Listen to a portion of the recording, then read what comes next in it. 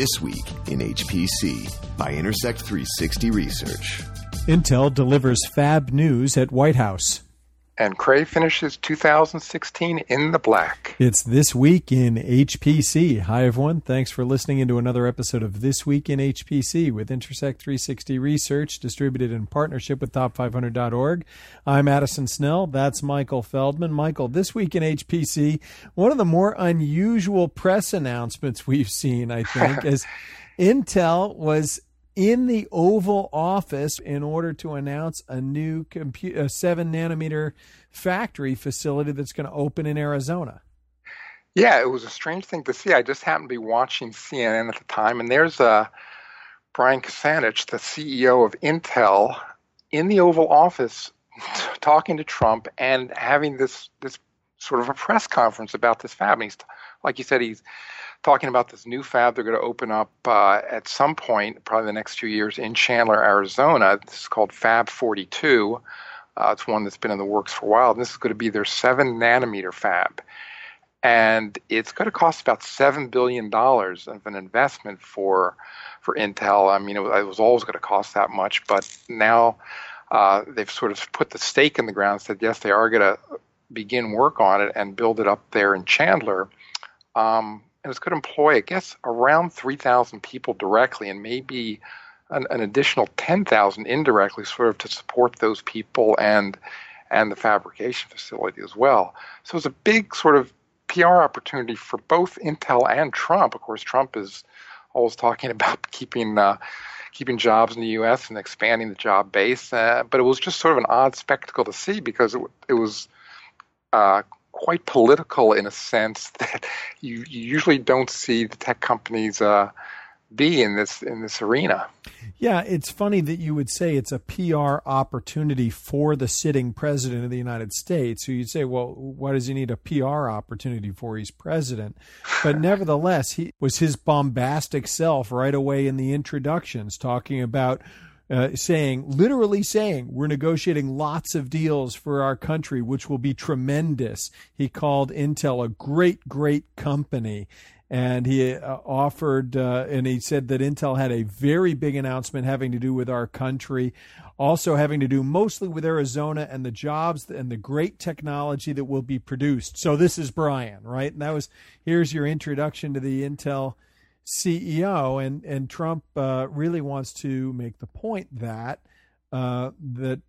there's great economic policy for growth here, and that he's in a sense he's claiming credit for these jobs. Now, for his part, BK in his comments, he got asked directly, "Is this something that was already being planned? Did you know that you were going to be doing this?" And Krzanich said they've been working on this factory for several years. They'd held off until doing the investment until now. And he said that the reason that they're doing it now is, quote, "it's really in support of the tax and regulatory policies that we see the administration pushing forward that really make it advantageous to do manufacturing in the U.S." So, Michael, back to you on the journalist side. To what extent do you think the timing of this announcement and the location of this announcement really has to do with the Trump administration policies? Well, not much at all. I mean, like Brian admitted, this was in the works for a while. This 7-nanometer factory was going to be built, and I think they were always planning to build it in Chandler. It's not like they were going to skip building that factory. Otherwise, they wouldn't have a 7-nanometer factory when the time comes around 2020 or shortly thereafter. So it's $7 billion. It's a big undertaking. They have to start it in a relatively, short time frame. It's not like they can wait till 2020 and think about it. This has been in the pipeline. To link it to regulatory and tax policies seems disingenuous. I mean, for one thing, those regulatory and tax policies that Intel thinks it's going to have or it's going to want are not in effect yet. That has to not just go through Trump. That has to go through the sitting Congress, and it's going to take a while to get anything different in there. There's it's a long process.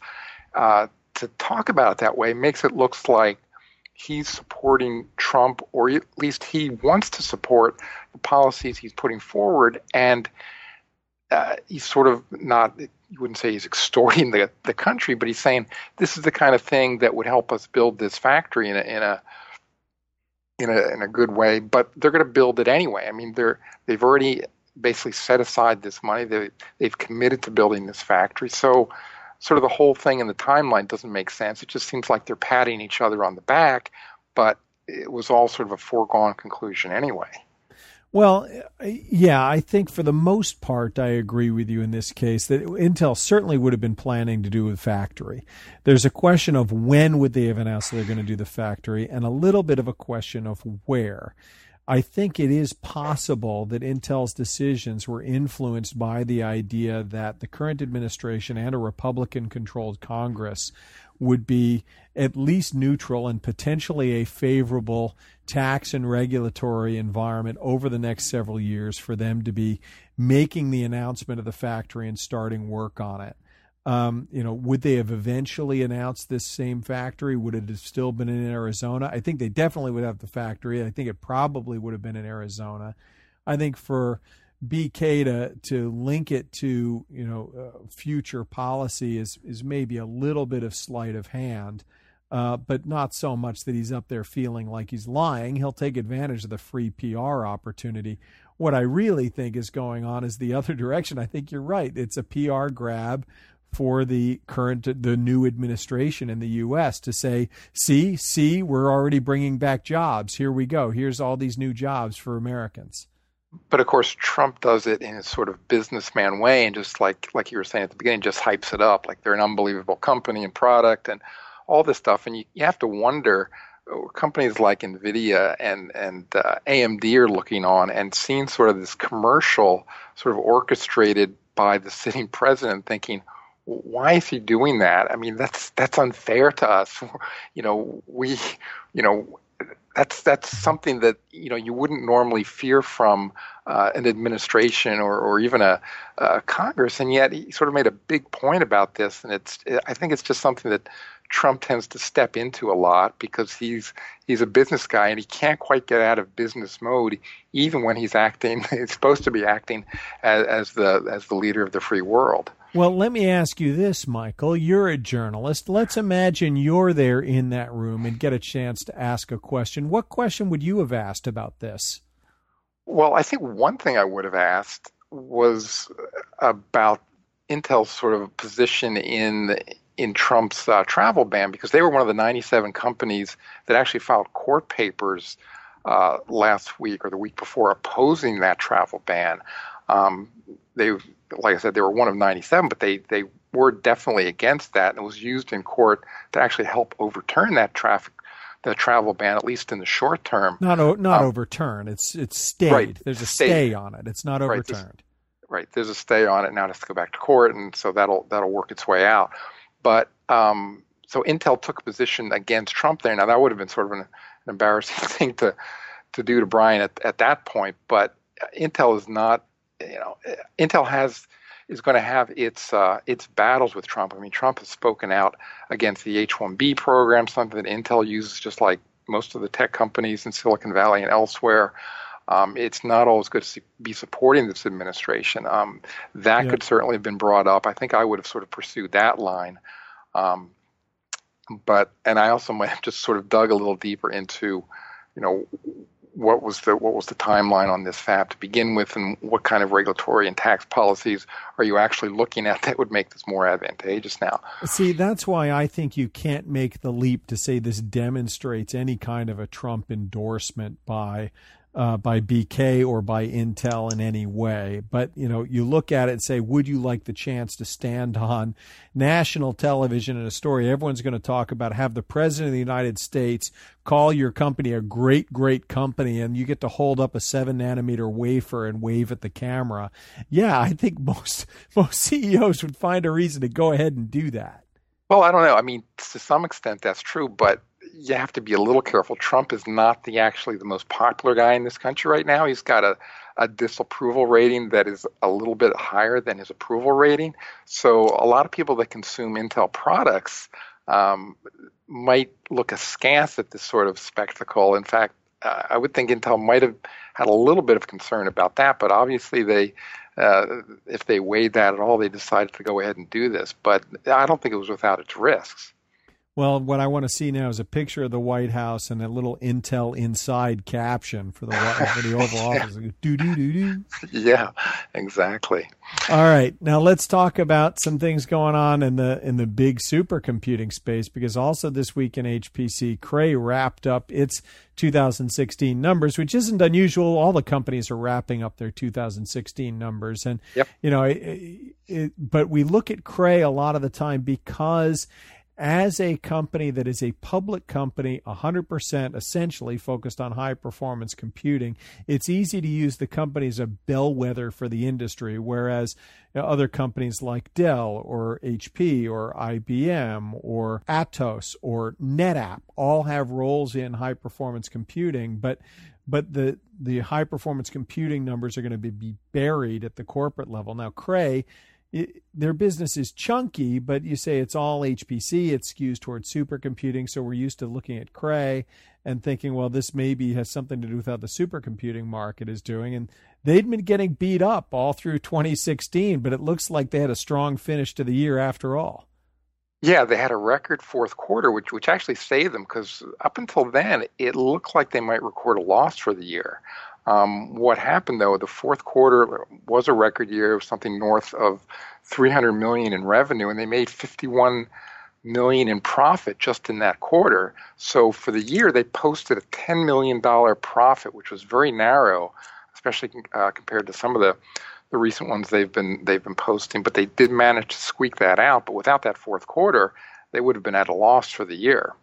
The big thing that I find important here, though, is that they've put together a string of profitable years. This is what, their seventh consecutive profitable year? Yep, seventh consecutive year. And it's really a remarkable turnaround they've had under Pete Ungaro as the CEO. And Cray's business is inherently chunky. They can have a couple deals move one way or another. You're selling a relatively small number of relatively large things, and it's easy to make or miss a quarter based on a couple of individual things that happen. It's easy to make or miss a year based on a couple of individual things that happen. So to be able to put together a string of 7 consecutive profitable years, I think is a remarkable thing, and does show that there's inherently good demand for supercomputers in general. I don't know that you could say it's a huge booming market right now, but good for Cray for turning it around in Q4 and hitting a profit on the year.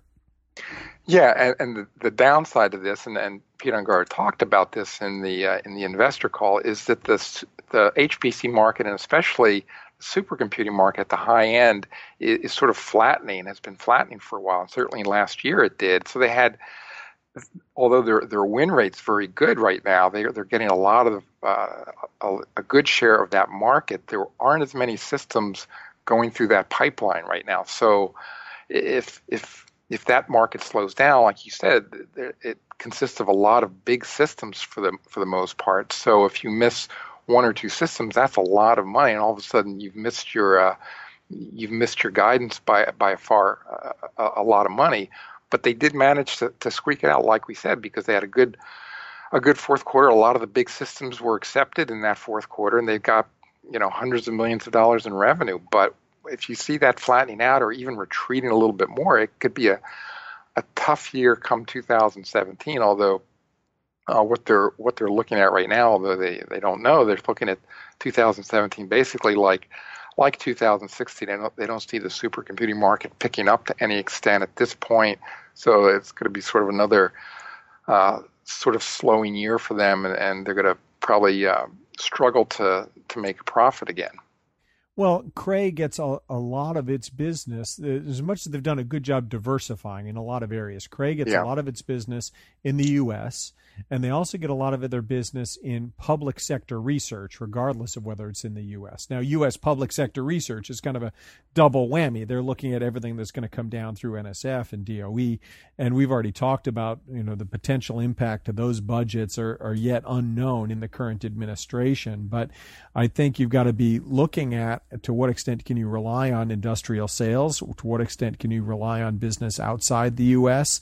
And, Cray, as I said, has diversified into a lot of those markets. They're not totally handcuffed to how much money is the DOE going to give them this year. But I think there has to be, for Cray and a lot of other vendors in this industry, a lot of wait and see in terms of how budgets will play out in 2017. Right, and the long-term plan is to diversify into those markets in a much bigger way. I mean, they want to have a much bigger footprint in the commercial market, which in certain cases isn't as weak as the public sector market. And they also want to get more deeply ensconced in the data analytics part of the market as well. But sort of both of those businesses for Cray are immature, so right now they're not taking up that slack. But if they pursue that path and they execute well at some point in the future, it might be something to shore up their growth in a year when their supercomputing business remains flat or slow. The important thing is, in our budget surveys, we have seen continued thawing there where people are expecting better growth on the end user side. We've got to see how much the energy segment can come back. We are going to have to wait and see on the public sector research and what's going to happen there. But I think this will be an important year to look at what really goes on with those budgets for future outlooks. Yeah, it'll be interesting to see that, and it'll be interesting to see how Cray manages to navigate that through the year. I know they've got some big things on the horizon, but it's always going to be a challenge for a company that sells $100 million supercomputers to sort of navigate that sort of tricky market. One other quick thank you. I'd like to thank the HPC Advisory Council, who put on another successful meeting, this time at Stanford on Tuesday and Wednesday this week. You can look at hpcadvisorycouncil.com to check out any of the resources that are coming out of that, and we look forward to continuing to support those. Next meeting coming up for them is in April in Lugano, so check out the HPC Advisory Council website. But until then, we'll wrap it up for this week. Thanks again, Michael, and thanks for tuning in. You've been listening to This Week in HPC. You've been listening to This Week in HPC, brought to you by Intersect 360 Research, actionable market intelligence for high-performance computing. For more information, visit intersect360.com.